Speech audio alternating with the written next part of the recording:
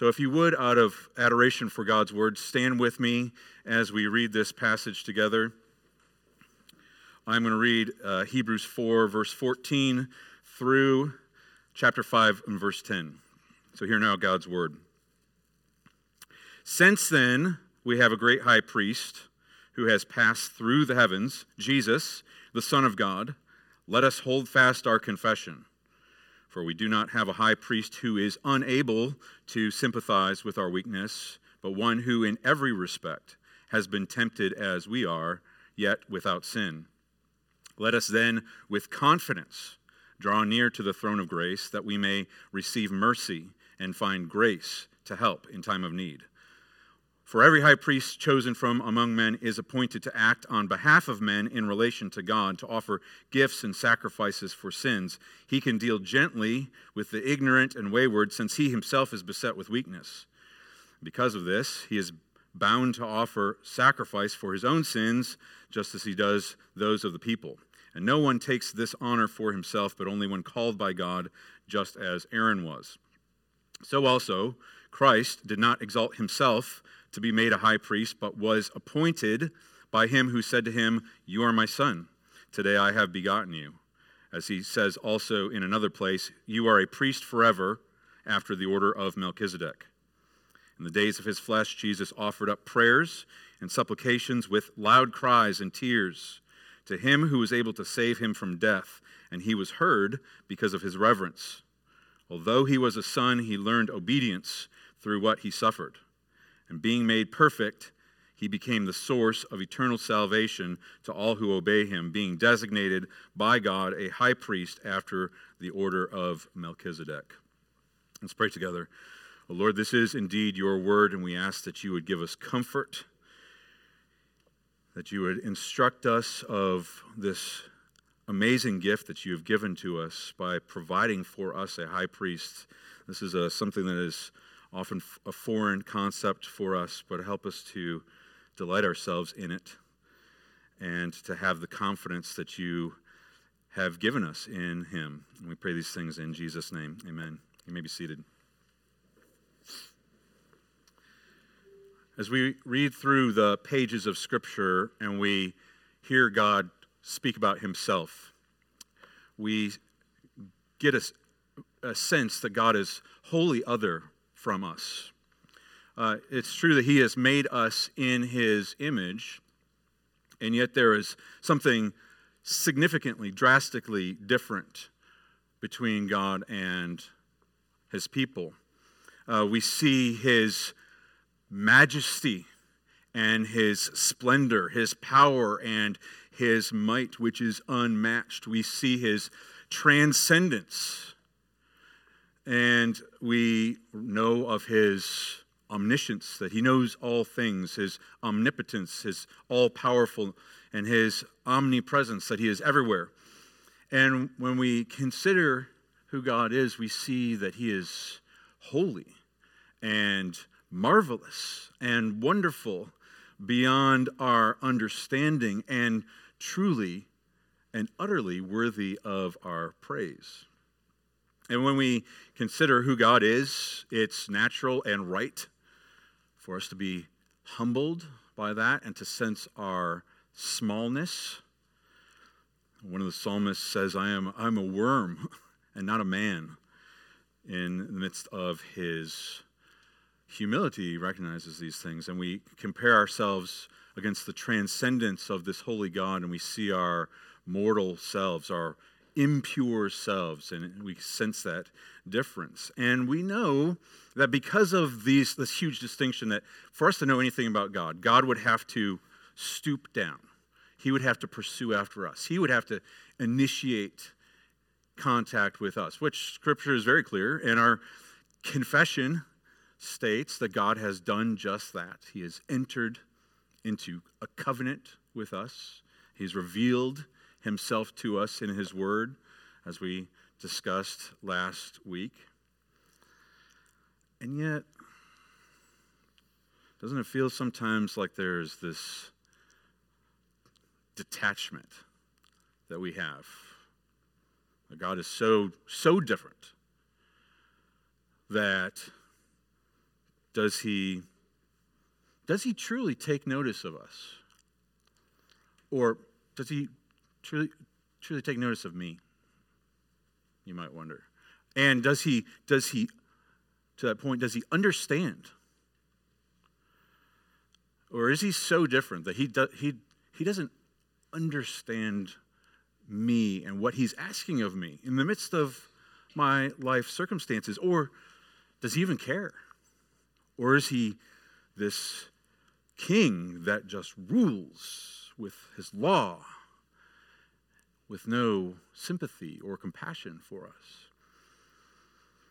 But beloved, when we look at Scripture clearly, and particularly this passage, the answer to those questions, does God care? Does God know? Does God understand? Is yes and amen in the person, and we know this in the person of Jesus Christ, specifically in his priestly work, his work as our high priest.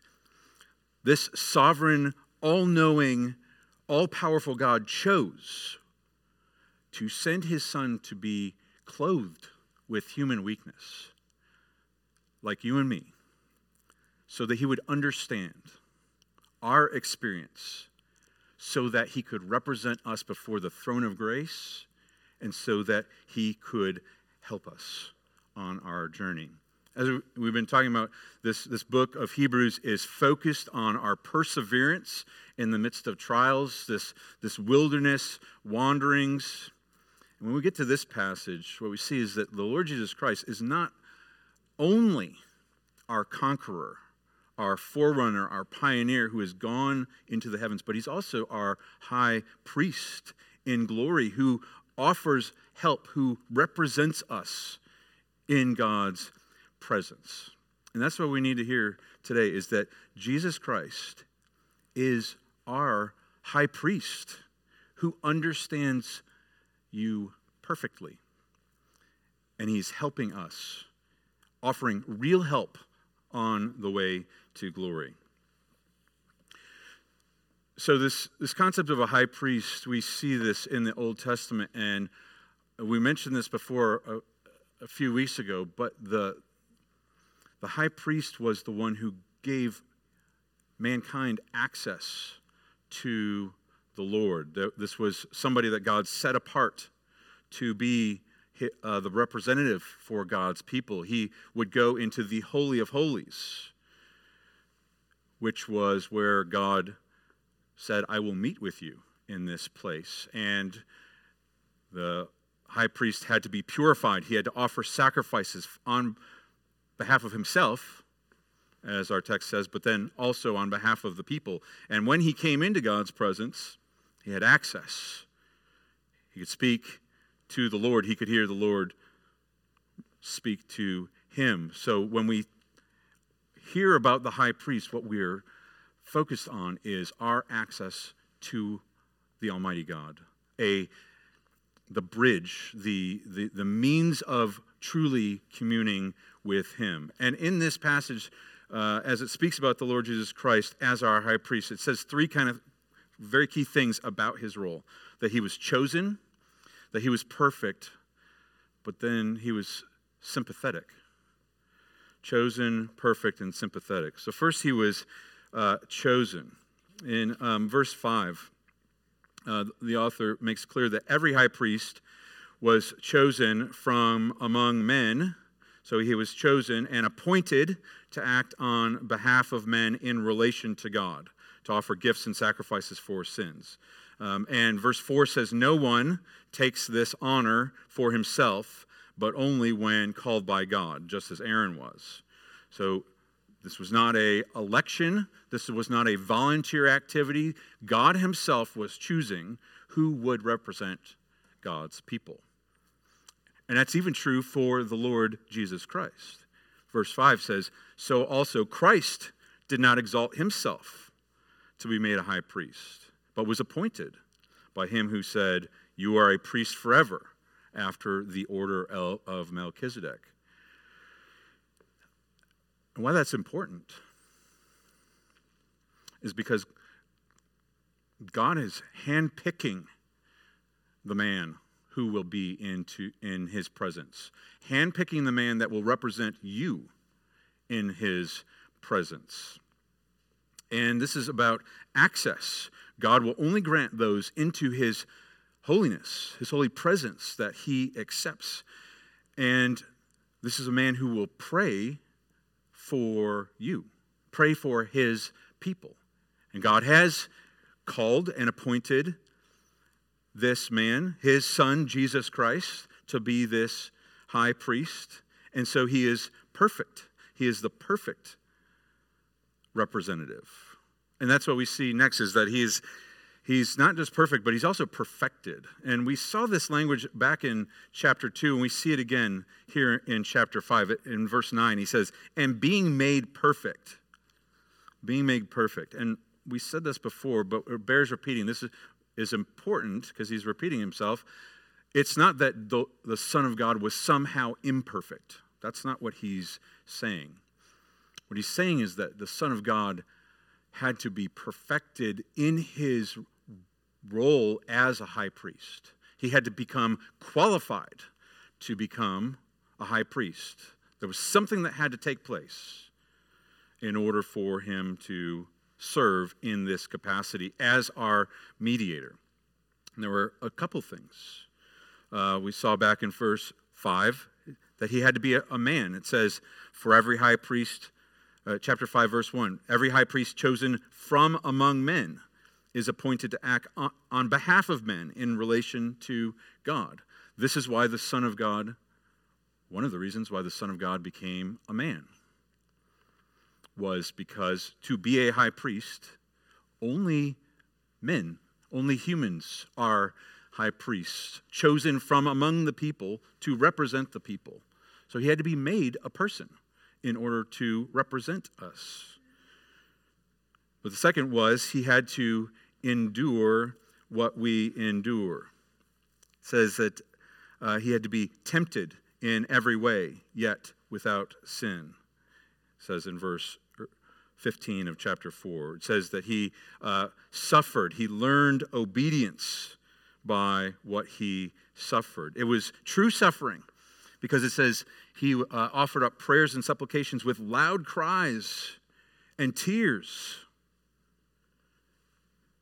He truly suffered. And he suffered because he was being perfected. He was learning. He was experiencing our experience, your experience, so that he could represent you. And we know that he was accepted because it says that we have a high priest who has passed through the heavens. That language of passing through is reminiscent of the language of a high priest who would pass through the curtain into God's presence. But in the Old Testament, that was merely a picture of the reality.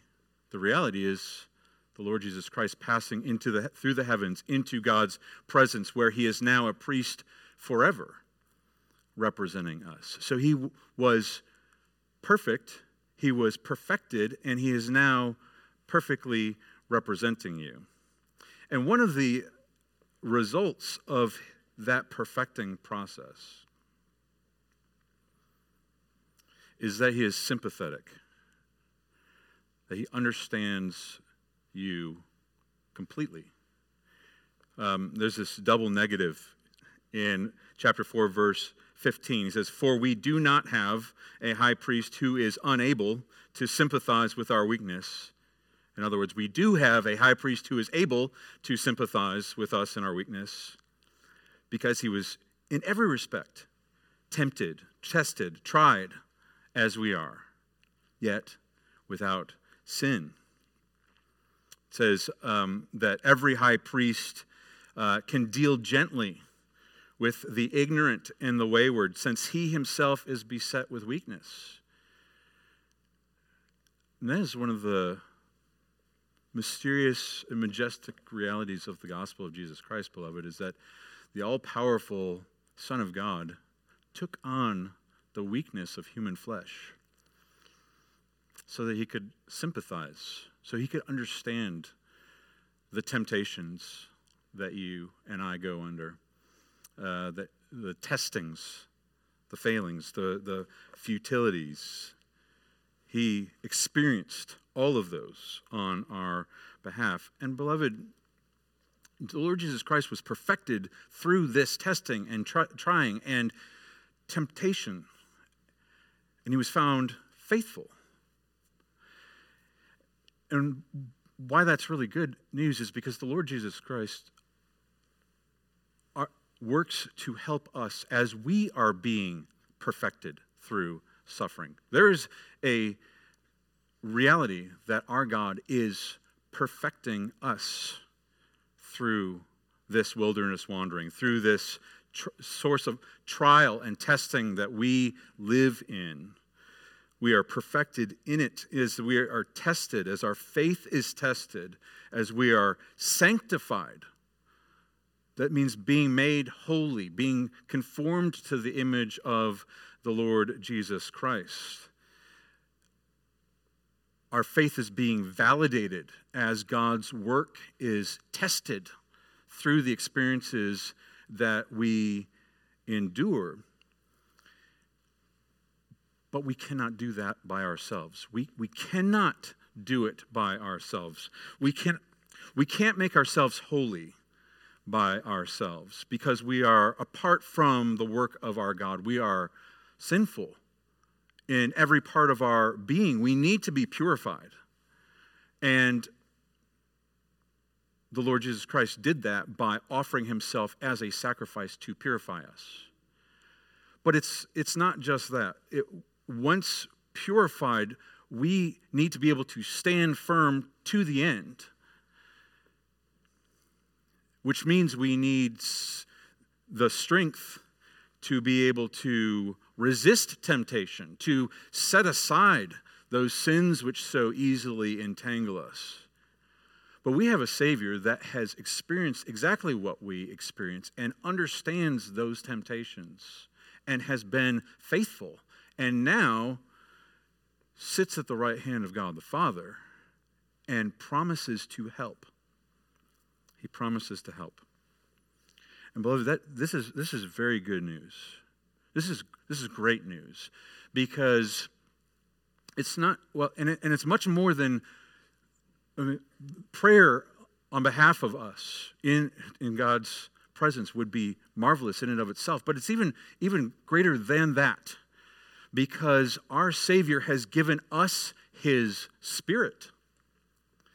So the Spirit that was in the Lord Jesus Christ as he was holy and pure and blameless and withstood each and every temptation and testing has been poured out into you and me to give us that strength, to release us from the bonds of our sins so that we can persevere unto the end, so that we can stand up under our temptation. And the Lord Jesus Christ and his Spirit knows your fears and your fights and your fatigues as you endure this life. And he is there to help.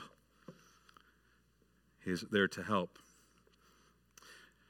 So to persevere in this, there's two commands that the text gives us. Two more of these let us commands that are commands for us as the people of God as we are persevering. The first, and they're both there in chapter 4. The first one is in verse 14. It says, "Since we have a great high priest, let us hold fast our confession."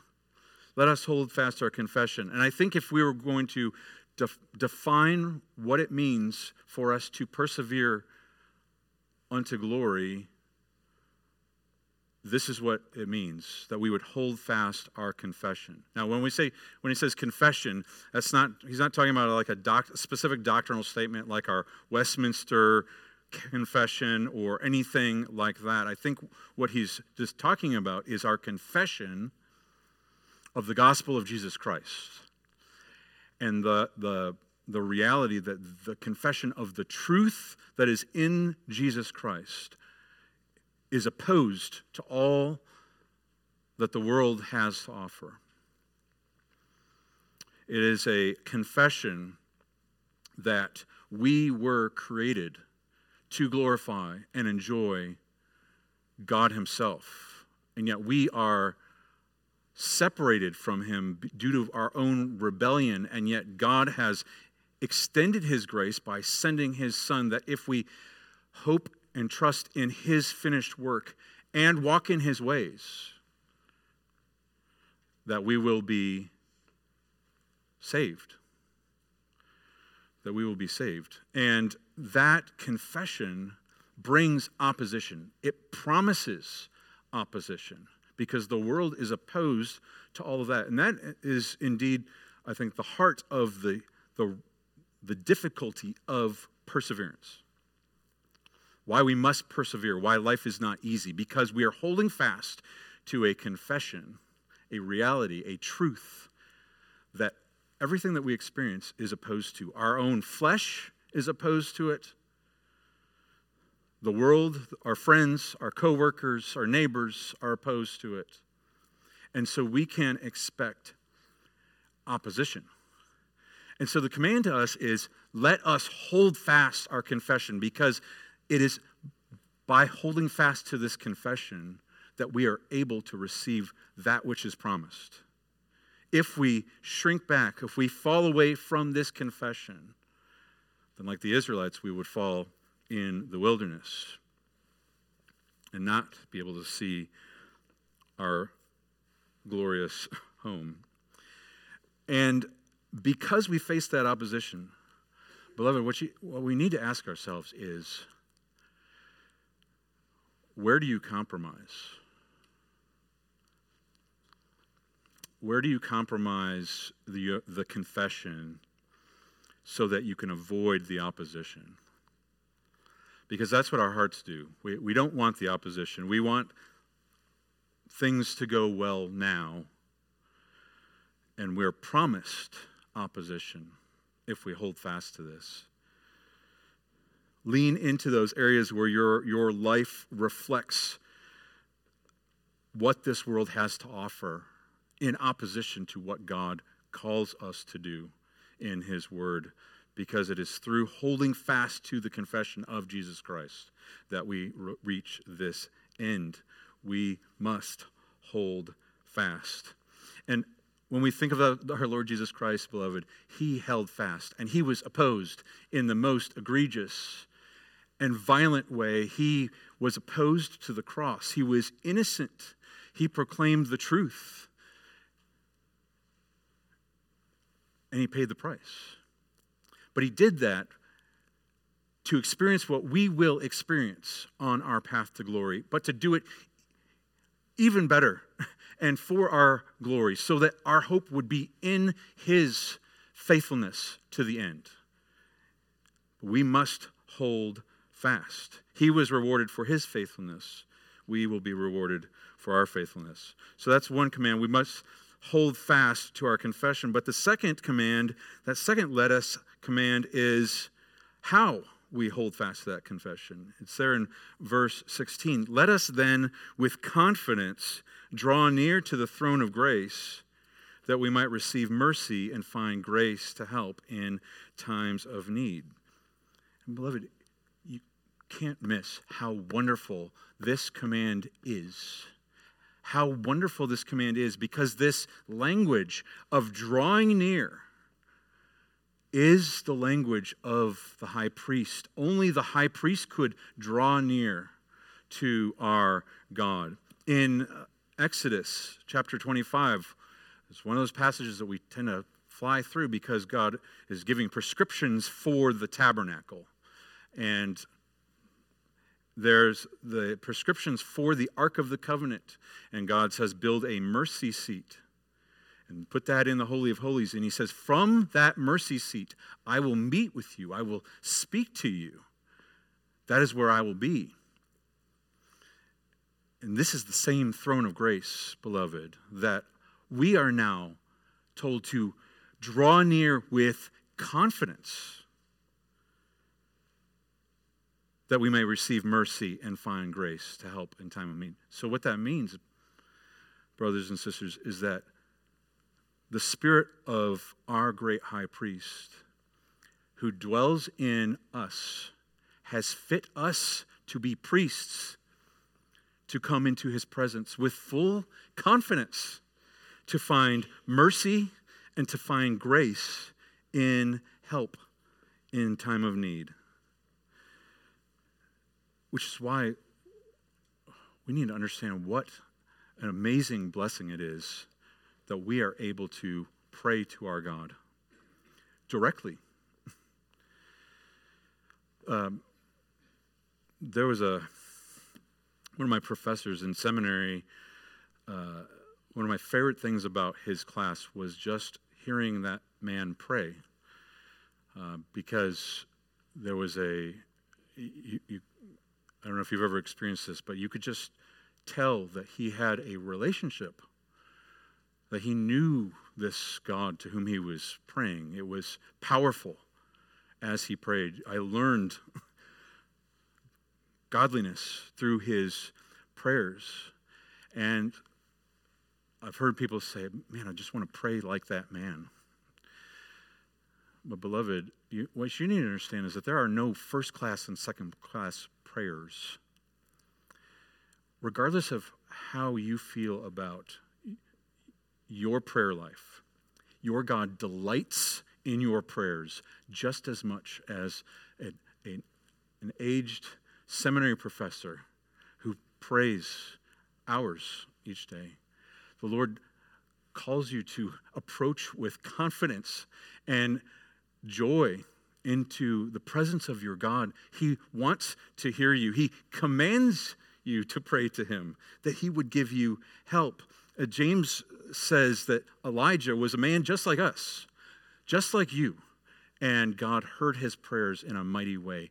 God hears your prayers. He delights in your prayers. Every child of God is welcomed when they come in faith in the Son of God, and the Father loves to hear our prayers. And he says that we would come that we might receive mercy and find grace to help in time of need.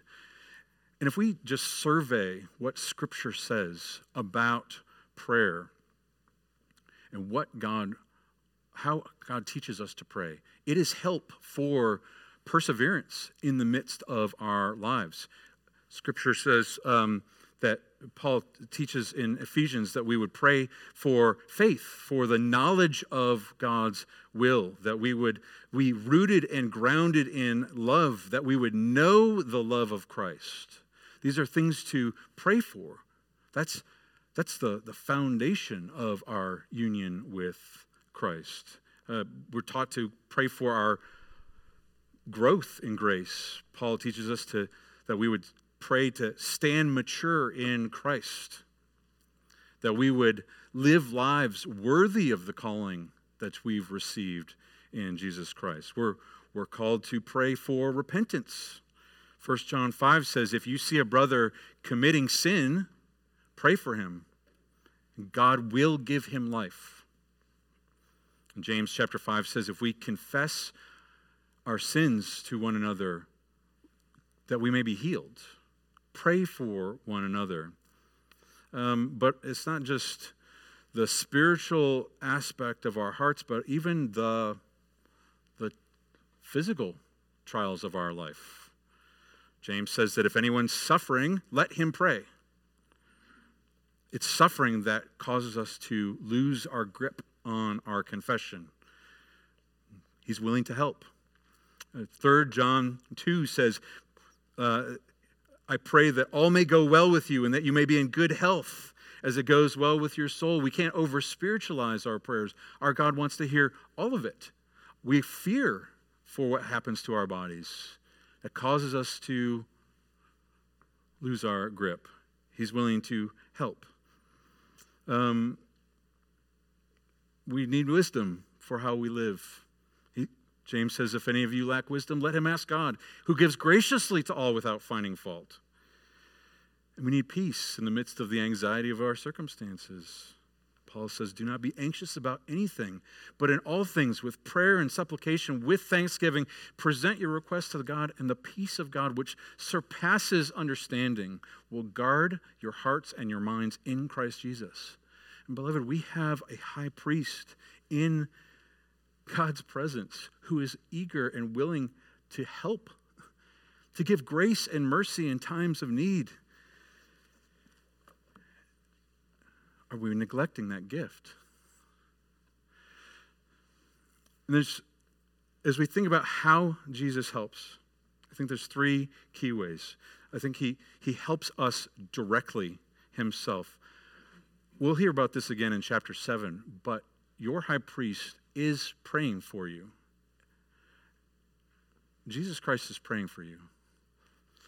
He's praying. He's known all the things that you've endured, all your trials and temptations and struggles in the past, and what you will face in the future. And he is praying that you will make it to his glorious presence.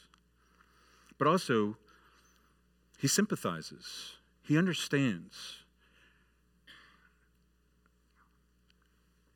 And it's coming from a heart of a sympathetic Savior as he prays for you. So there's one that cares. But he also helps us by his Spirit.